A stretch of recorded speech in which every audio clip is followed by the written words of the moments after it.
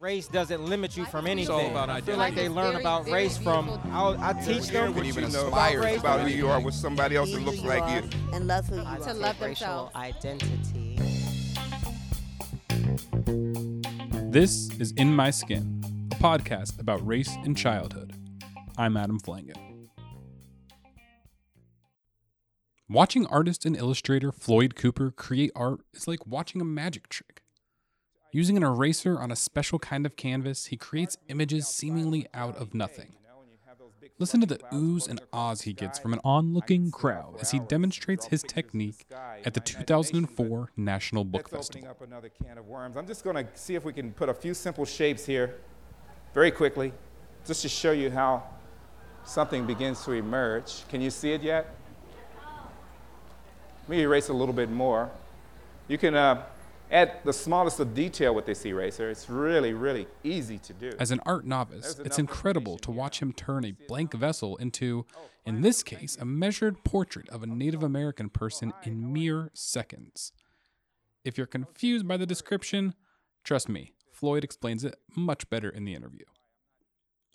What struck me about the technique, though, was how the dark sepia tones on the empty canvas are the perfect way to establish skin tones of characters. Turns out, that's part of why Floyd Cooper creates art the way he does, to showcase not only black characters, but characters of all different skin tones too. Race isn't just part of his work, it is at the core of every piece he creates. Cooper has illustrated more than 100 books, and has taken home multiple Coretta Scott King Awards for books like The Blacker the Berry, one of his first collaborations with author Joyce Carol Oates. But we started off by talking about his own childhood, growing up in Oklahoma, and bouncing around to just about every school Tulsa had to offer.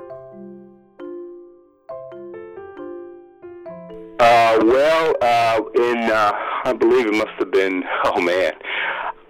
second or third grade, there was a white student in our class, and he was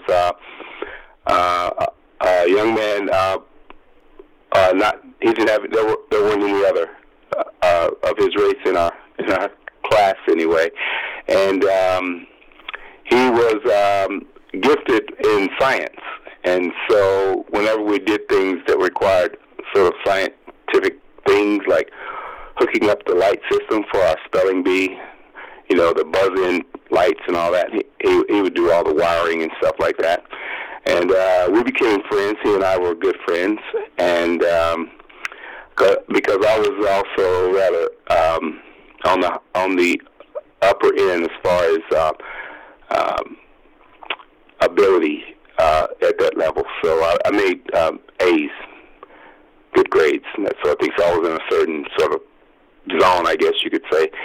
I was fighting most of my career to not be the teacher's pet, because I was trying to fit in with my friends, and so there was a little bit of dumbing down on my part for a while there, just trying to so I wouldn't be too bright, and that's kind of how things were started. When I met this guy, I forgot his name.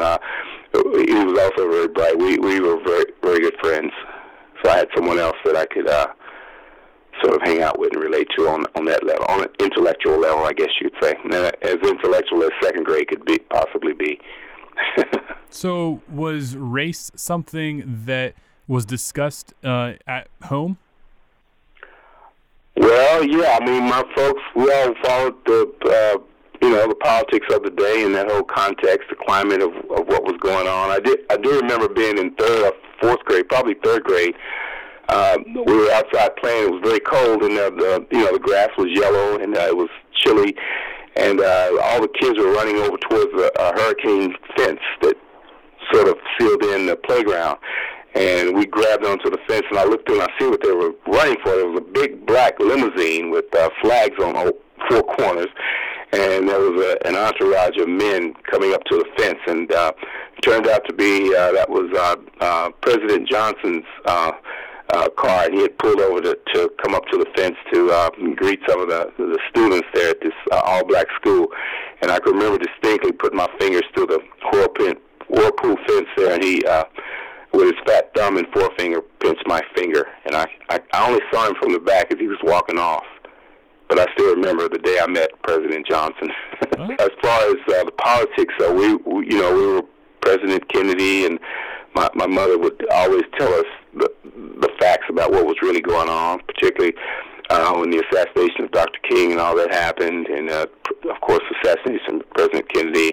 We lived through all that, both Kennedys, and so we weren't shielded from any of that. We were given the full view and the full story behind all that. How did your parents talk about race with you? Well, my folks were divorced when I was young, very young. So it was mostly my mother raising us. My dad was actually shot by a white man on Greenwood Avenue.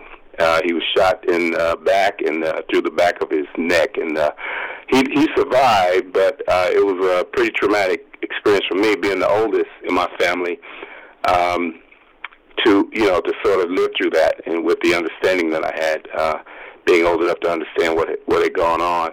But that was one of my earliest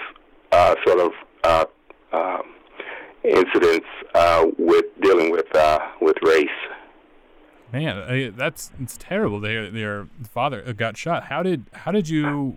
What was the incident? What was the things that led up to the shooting? Yeah. They really always doing that. And how did you process it? Like, I guess as being a young kid going through that. Well, we were just happy that he lived, and that he was able to. He actually, now, my dad was sort of on the wild side, I guess. He actually escaped from the hospital on a bed sheet because he didn't want to be operated on. There was a bullet in his head about an inch from getting to where his brain was, and they told him that it was a very risky operation, and that they couldn't guarantee the outcome. And so rather than go through that, he just sort of said, I'm going to stay where it is, go without the operation, and he climbed out the window of the hospital. So what was that like for you, kind of, that's a pretty dramatic way to have a really experience with a race, having a white man shoot your father. Yeah, well, it didn't really impact me in the way that it was like a purely racial thing, My father drank and hung out a lot down in the juke honky tonks and the juke joints down there on Greenwood, and so it could have been a white man or anybody that could have shot him. I mean, he's down there in that environment, but it just happened to be a white man, and that's how I processed it. Okay. What about kind of media as a child? Was there any books or shows or anything that you watched that showed the African American experience that spoke to you? Oh, no. We didn't see much African Americans on TV at that point. I was born in '56, and so I grew up in Tulsa through the '60s, and we didn't really have much as far as things like that, TV shows. I can remember Julia, which was a black TV show that came on back in the day, and I remember when Flip Wilson got his TV show, and so there were incremental sort of little things that happened throughout the years, but I don't really have a timeline for it. You know how your memory just sort of mashes everything together here. I could probably have taken the time, go back and look. I never thought about sort of piecing together a timeline of the cultural impacts on me as a child, so it would take me a moment to go back and try to give you an accurate, logical. But I remember Julia, I remember Flip Wilson, and then later probably Red Fox and those shows, Sanford. So I guess that came a little bit later, but that was very slim pickings. Was Ezra Jack Keats? Were those books around whenever you were growing up? Oh, we didn't have picture books and that sort of thing in my environment. There could have been a few in the library. I do remember having one book. It was a little book. There was a collection of Anderson's fairy tales. Could have been Anderson's or Grimm, the Grimm brothers. But I think it was. I do recall one little golden book. One was about a bear, but my favorite one was about a little fire truck, and there was no cover on it, so I don't remember what the cover looked like. But a friend recently sent me a cover of that book. I didn't know they were still making it, and it had the cover on it. But I remember the little red fire engine book that I had. Some of the pages ripped or whatever, and so that was my earliest picture books that I can recall. I didn't really have an experience with picture books until after I'd gone to college and was hanging out with my girlfriend who wanted to be a teacher, and I attended some of her classes and went through some of the homework that she had, and one of the assignments had to deal with putting together a picture book list. She was an early childhood major, and we took a sort of a picture book kind of a class for some extra credit. So how did that experience with that kind of introduction to picture books as an older adult, how did that experience kind of show you, how did you come to understand the impact of children's books then? None whatsoever. It was just a course. It was extra credit, and I like some of the stories, but it wasn't anything that sort of hit me to something that, hey, I want to do this. Mm-hmm. I was, my whole goal was to grow up, become an illustrator at that point, become an illustrator and get into the studio market and advertising illustration, where some of my heroes were making huge bucks, making money in advertising, illustration, and those types of jobs, studio artists, working for studios. And so that was my real drive. That's what drove me to work for, initially to get to New York. It was on, after, and I'm going to jump ahead a bit, it was after having arrived in New York that this was one of the doors that opened for me, and that's how I ended up in picture books. So how did the door open for you? Well, I stumbled around looking for agents and, pounding the pavement, meeting a whole lot of sort of fly-by-night situations. Some worked out, some didn't, getting little jobs here and there, but eventually found an agent who was able to give me work, lots of work. And it was in the textbook industry. It was a company called Kirchhoff Wahlberg, and they were able to give me work right away, and I sort of found a way to piece together a good income to pay my, not a good income, but enough money to pay my bills and remain in New York without returning home, and by getting these textbook jobs to do. And they happened to also be connected with the publishing industry. And unbeknownst to me, they were taking my work around to the publishing houses. And one that they took it to was Patty Gouch at Penguin Books. And she saw my work, and they wanted to ask me first, I guess it was sort of like a test, to illustrate one spread from a book called Grandpa's Face. And I illustrated it, and then they came with the rest of the book and asked me to make the pictures for it. And I thought it was another textbook job because it had come through that agent, and I did it very, very fast, too fast actually. Completed the art and sent it back in, and comes back with my name on it, written by Eloise Greenfield, and that was Grandpa's Face, my first picture book. At what point in your writing of children's books did you start to understand the impact that these books could have? Or your illustrating of picture books? It was a gradual thing, and I can't pinpoint one exact sort of moment, but it was pretty obvious to anyone that these books were for children and that the images that you made would be impactful to children. And that little class that I took with my girlfriend in college, where we were able to, part of the plan was to put together a children's book list, and this children's book list would conceivably be one that she would have used in her classroom, and so there would be criteria involved with her picking and selecting those books and how she would apply that to her curriculum for a kindergarten classroom. And so we knew that books sort of played into a child's education, and that sort of brought some of that stuff back to me as I was working on picture books, and I began to realize the impact of it. But it was also the fact that Grandpa's Face came out with quite a splash. I mean, people said wonderful things about it. I got lots of praise in the media. I immediately got some more contracts to do. I mean, it was a pretty successful entry into the market, I think.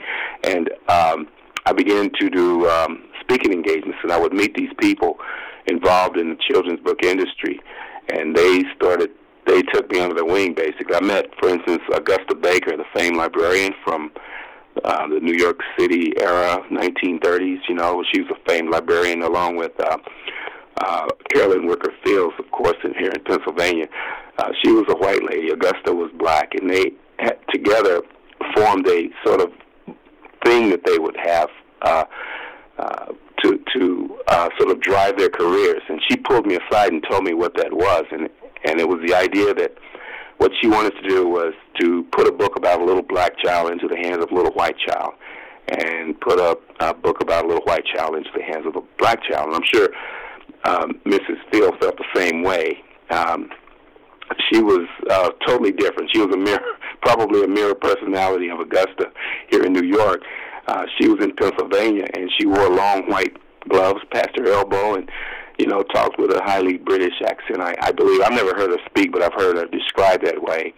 And she only believed in the very best of a thing for a child. That was her sort of mantra. So together they would try to give the children something more than just eye candy or just entertainment. They strive to make the picture book a meaningful experience in a way that will impact society as a whole and sort of help to bring us together. They knew that picture books and children were the front lines when it came to making the world better, because as children get older, they get set in their ways, and of course adults, you can never change their minds about anything. So I'll get them, but books could be very impactful, and they pass this sort of thing on to me early on.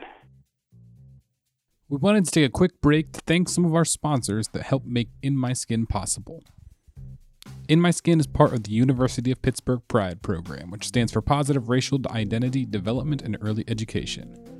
Pride is funded by the W.K. Kellogg and Henry L. Hillman Foundations. Thank you both for making this possible. Now, back to my interview with Floyd Cooper.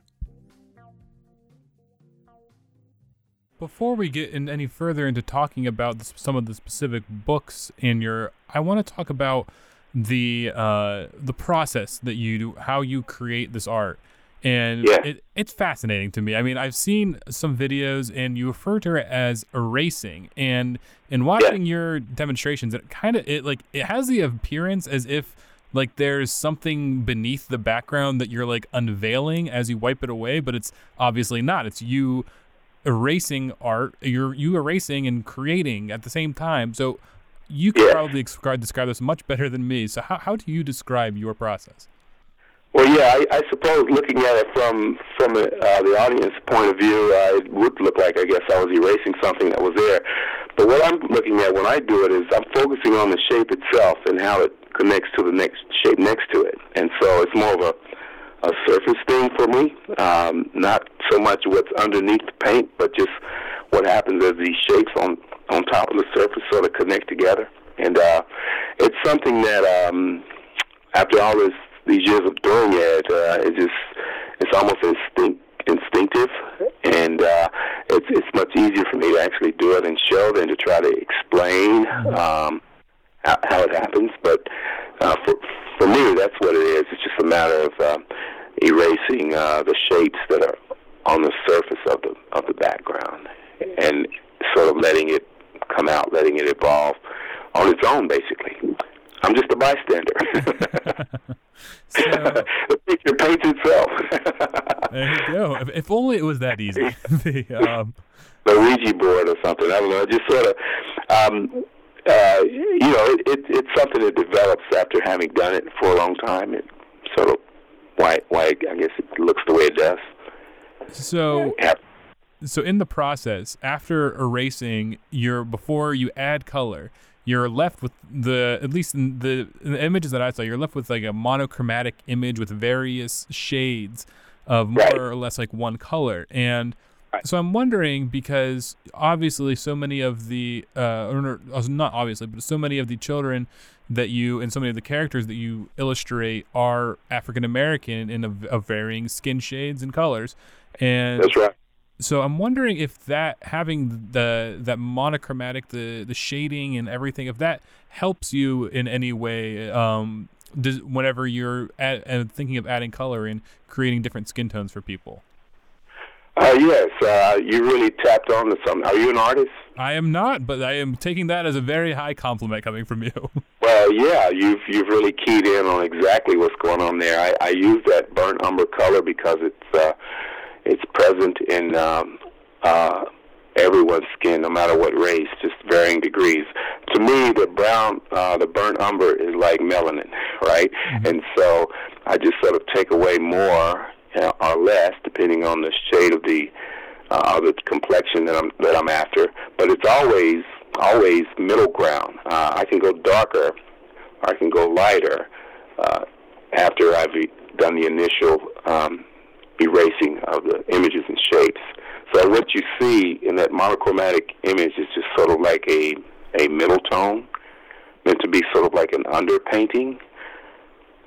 And I go on top with white paint and dark paint to sort of separate the tones even more, depending on the situation.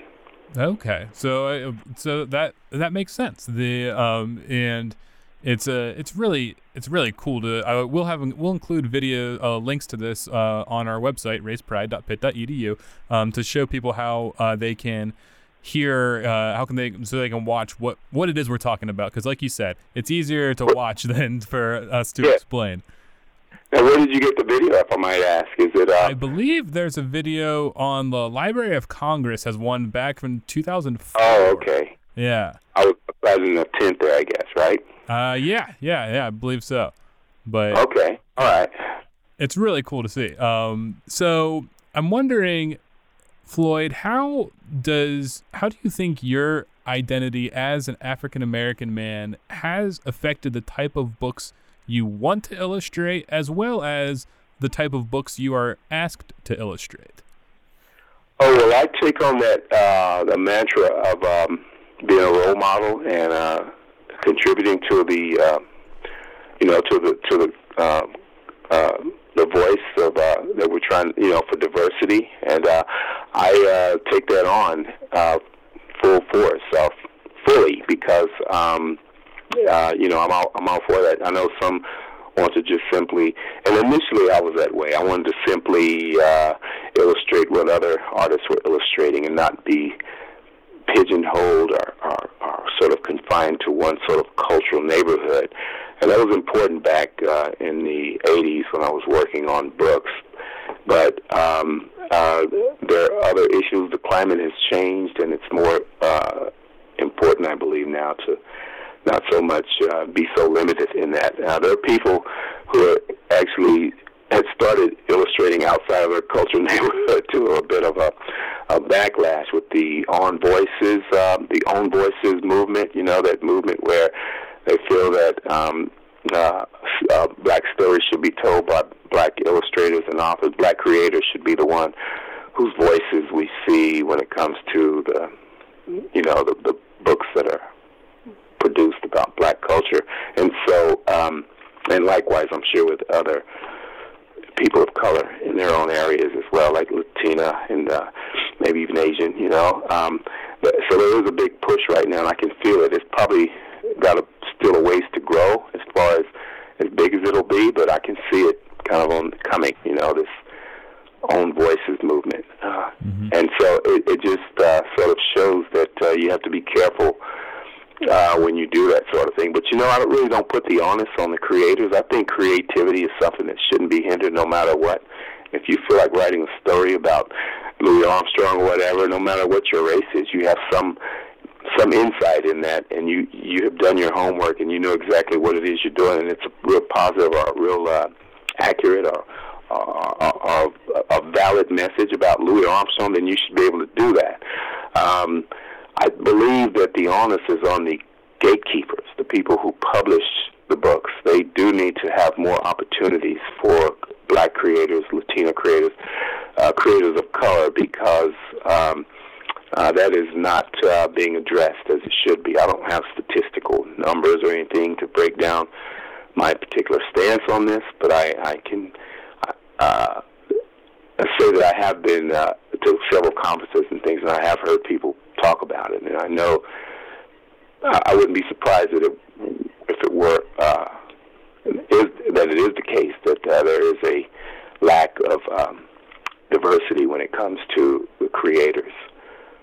Are the people who write the stories that are about different cultures. I've illustrated several books with white authors based on a black either figure or story, and it continues today. And I wouldn't. And many of them are my friends, and I don't mean to slight their efforts one bit. And you can't really blame them. They're just expressing their creativity. I think it's wonderful. What better way to understand or to have empathy for someone than to actually walk in their shoes? And I don't think there's a better way to do that than to take on someone's story and learn them and read about them and research them and then know their story and really come close to how they lived. And that's the only way you're going to make a good book about them anyway. So to do that, to go through that process is a great way to actually gain empathy, as well as having the book reach market. Now, there's another sort of thing that happens in life where people tend to gravitate to things that are like themselves. We pick up books that are about ourselves. We tend to only want to get things that are about ourselves, and so it takes a little bit of extra work to open up a book or to get a book that is about a different culture. First of all, there's not a full understanding of the culture. It takes a little bit of work to get to the point that you understand it. And that work is where things sort of hit the skids, this is a slight on humanity, but we're lazy, basically. We don't like to do work to find out things. That's why our political situation is currently where it is. We just want to sort of simplify things and bring things down to its simplest form so it's easily digestible so that we can move on, and not have to work for it, and not have to do the research to find out who's the best candidate, If I'll just stick with my political party and just cross the board, boom, So that's basically, and actually I could talk about that a little bit more, but I happen to believe that leads us into certain situations that we're in now, If you look, for instance, at this whole blackface thing, and you realize where blackface came from, not many people know. They think it's just, something that you could do for Halloween or whatever, and it'd be okay to do that, not realizing the history of that. And learning the history of that takes work, and no one wants to go back and find out why that is, why that happened, why Jim Crow actually became a thing. No one wants to know that it was actually started by a white man, a minstrel show, and he started jumping Jim Crow as a minstrel act, and boom, Jim Crow was born, and it was the first blackface character. It was a minstrel show. No one wants to know about that, and they just want to basically have it all sort of readily, easily accessible, and that leads to problems because many things are complicated about different cultures, and we have to be willing to take the time to learn about them. And that's why I like children's books, because we can tend to put out historical things about ourselves and sort of break stereotypes and show that we're full human beings at a level where we can be impactful to society, the young level, and that's why I really still enjoy doing what I do, breaking those stereotypes. There was a guy, Chinua Achebe, who said that the whole idea of a stereotype is to simplify. And you make it simple because that's the way you're going to get people to digest it, right? The problem is that stereotype becomes a lot of negative sort of implications that can be characterized to classify an entire people, and it can enable you to then deny them their full rights of citizenship based on certain traits that you see portrayed in a stereotype, and these things perpetuate, and before you know it, you have a whole class of people being denied citizenship or being denied certain aspects of humanity that would be afforded to others whose culture may be closer to something that you can understand.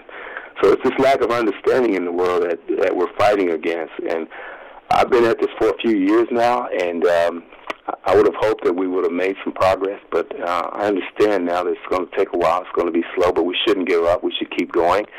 And so I really welcome black story and stories from other races and other cultures and a sharing of these things, because this is what's going to bring us together.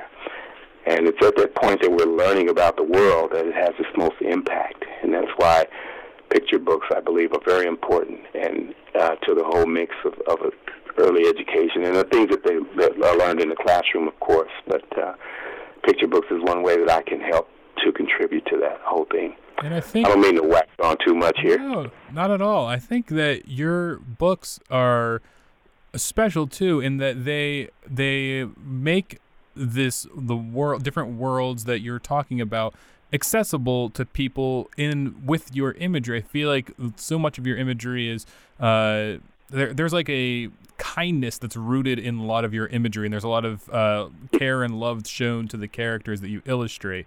And it's also interesting to me how they have there's a lot of historical figures that you've illustrated, and I know, and it was interesting because I had read that you also weren't not a big fan of history as a child, yet here you are illustrating books about Frederick Douglass, the ballerina Janet Collins, Langston Hughes, Revolutionary War spy James Lafayette, like all these different people. So I'm wondering if you see illustrating these figures as a way to present history and these different African American figures to children in a way that might intrigue them, and maybe in ways that you weren't shown growing up. Wow, exactly. In fact, if you don't mind, I may have to borrow that from you. That's exactly what's going on there, I'm sure. I will say that I love history now, by the way. I love it a lot. And I also follow politics a lot more than I used to. I didn't love baseball too much as a child. I love baseball now. So, I mean, we grow into things, right? So teachers, please have hope that yes, it will get better. You know, just what you're doing will go in and will pay off later, perhaps down the road. But yes, absolutely. That's what I would like to do. I can remember what it was like as a child. You know, I still have that. I believe it's a gift. It's the ability to recall what that was like. You know, and then when I do a book about history, I hope to make it a little bit more accessible, a little bit more interesting, and you know, to help a student reach that epiphany a lot sooner than I did, and perhaps start loving history a little bit earlier than I did. Yeah. Hopefully based on something that I drew. Well, I think you're well on your way. I'm sure there's some kids that have seen things differently through your books, but I want to ask about the as I know you've worked, you've illustrated and written some books, and you've illustrated books written by other wonderful authors. And one in particular, you seem to really have a connection with the late poet and author Joyce Carol Thomas. And you both combined for several books and were honored by Coretta Scott King Awards multiple times. And, yes. And I'm wondering how does having that kind of connection, and I only say that just because it seems like you two are in sync with the words and everything just seems really in sync on the page. And well, you are pretty amazing to pick and perceptive to pick these things out, because you're absolutely correct. She was my favorite author, and there is something to that, it would seem. I think I could argue that based on my experience that the connection you have with the text and with the author will play a role in its success, and how you're able to sort of make or reach deeper when creating it, and to pull out maybe perhaps a greater art, you know, because you're a little bit more in love with it. Yes, your passion for your art does reflect. It does come out, you know, the level of passion that you have for what it is that you're illustrating, be it the work of the text, or maybe even the author, although, of course, her work was as beautiful as she was, you know. Joyce Carol Thomas, I don't know, it's just some sort of accident sort of that happened there as far as our meeting. I didn't know she would happen to be from Oklahoma, like myself. So we were actually accepting the Coretta Scott King Honor Award for Brown Honey and Broom Wheat Tea, and we were up on the dais, and then I realized from her introduction that she was from Oklahoma, a little town just north of where I grew up. She was from Parker City, and I was from Tulsa, Oklahoma. So it was pretty, I guess, downright spooky, you know, that these things things events were happening this way. You know, here it is with this author whose work I connected with, and perhaps it has something to do with who she was as a person, growing up from the same part of the world that I was from. Maybe it has a lot to do with it. It's beyond my realm of explaining it, though. So I'll just sort of let it lie. But yeah, she was a very special person, and I enjoyed tremendously every time she produced anything. I enjoyed not only reading it, but to be able to illustrate it as well was a blessing. And I think your connection is rest in peace. Yeah, absolutely. And I think that your connection is particularly evident in Black of the Berry, or The Black of the Berry, and it's a powerful book, and it really takes a thoughtful approach to addressing difference in skin tones between African American children. And so I'm wondering just when illustrating that book, do you have a particular audience in mind? Do you have anybody that you illustrate for when you're illustrating a book like that? Well, that particular book, of course, most African Americans can tell you that there's always been sort of this unsaid sort of thing within the Black community. There was a hierarchy of skin tone, and we all know the jokes that were made, the memes, and the stories that went along with, you know, being born of a certain complexion. And it all goes back to life on the plantation, I'm sure, where the slave masters would implement this sort of hierarchy by the way they treated the lighter-hued or the lighter-skinned slaves. They were mostly given jobs in the big house as opposed to having to live in the quarters, where they kept the darker-skinned people who also worked in the field and would become even darker under all that hot sun. So that hierarchy was established early on, and people, without realizing it, began to take on that sort of not judgment, but that sort of status kind of a thing that was applied to skin color. And it's still with us today in certain aspects. I don't know if you saw that recent post by the football player with his white wife. He gave a toast. They both gave a toast, and they were with all other mixed-race couples, and they all toasted. Here's to, this is stupid, here's to light-skinned kids. And I was like, whoa. A lot of people are still upset about that, you know, that he would actually make a toast like that, you know. But I'm sure he was kidding, but some people don't take it that way. But it just let me know that these things are still out there, you know. Mm-hmm. Yeah, and that's something that we talk about, I know, with a lot of our parents at the Pride program, is just colorism in general. And it's something that a lot of people don't, it seems like something that happens as kids and when you're young, but then you don't quite really fully realize it until a little bit older. It's the kind of things that happen. Really. So I want to get you out of here on this, Floyd. I know you've illustrated many, many books. What's the count at currently for the amount of books that you've illustrated? I believe it's 107. 107, past the century mark. It's 107 by my count. My wife will probably tell you something different. She's probably counting strictly trade books, but I've done quite a few books that became trade books. And, you know, early on, before I had an agent, I got burned a few times by doing a book that was supposed to be just sort of a different type of book that became a trade book. And, you know, that I'm counting those and other books, sort of book series as well. But if you were to count purely trade books, mass market trade books, there would probably be at least 100, maybe. So through the process of illustrating, whether it's the impact of the book or whether it's the process or the actual physical creating the art, where do you derive the greatest satisfaction as an artist? Oh, it's still in the art. It's still the actual painting and seeing what comes from moving, paint materials and media around to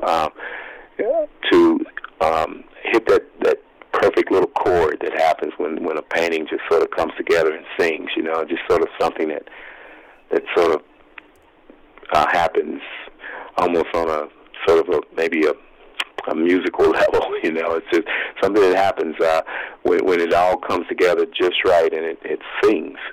So it's still trying to get that. All right, Floyd Cooper, thank you so much for joining us. Yes, absolutely. In My Skin is a production of the University of Pittsburgh PRIDE program, which stands for Positive Racial Identity Development and Early Education. PRIDE is part of Pitt's Office of Child Development. You can find every episode of In My Skin at the PRIDE website, racepride.pitt.edu, where you can also find a video of Floyd Cooper demonstrating how he makes his art. Trust me, you want to check it out. It's something you have to see to believe. Music for this episode is by Blue Dot Sessions. This episode was produced by me, Adam Flango, along with PRIDE Director Dr. Aisha White and PRIDE Director of Engagement Medina Jackson. Make sure to follow the PRIDE program on social media, and if you like the podcast, tell a friend about it.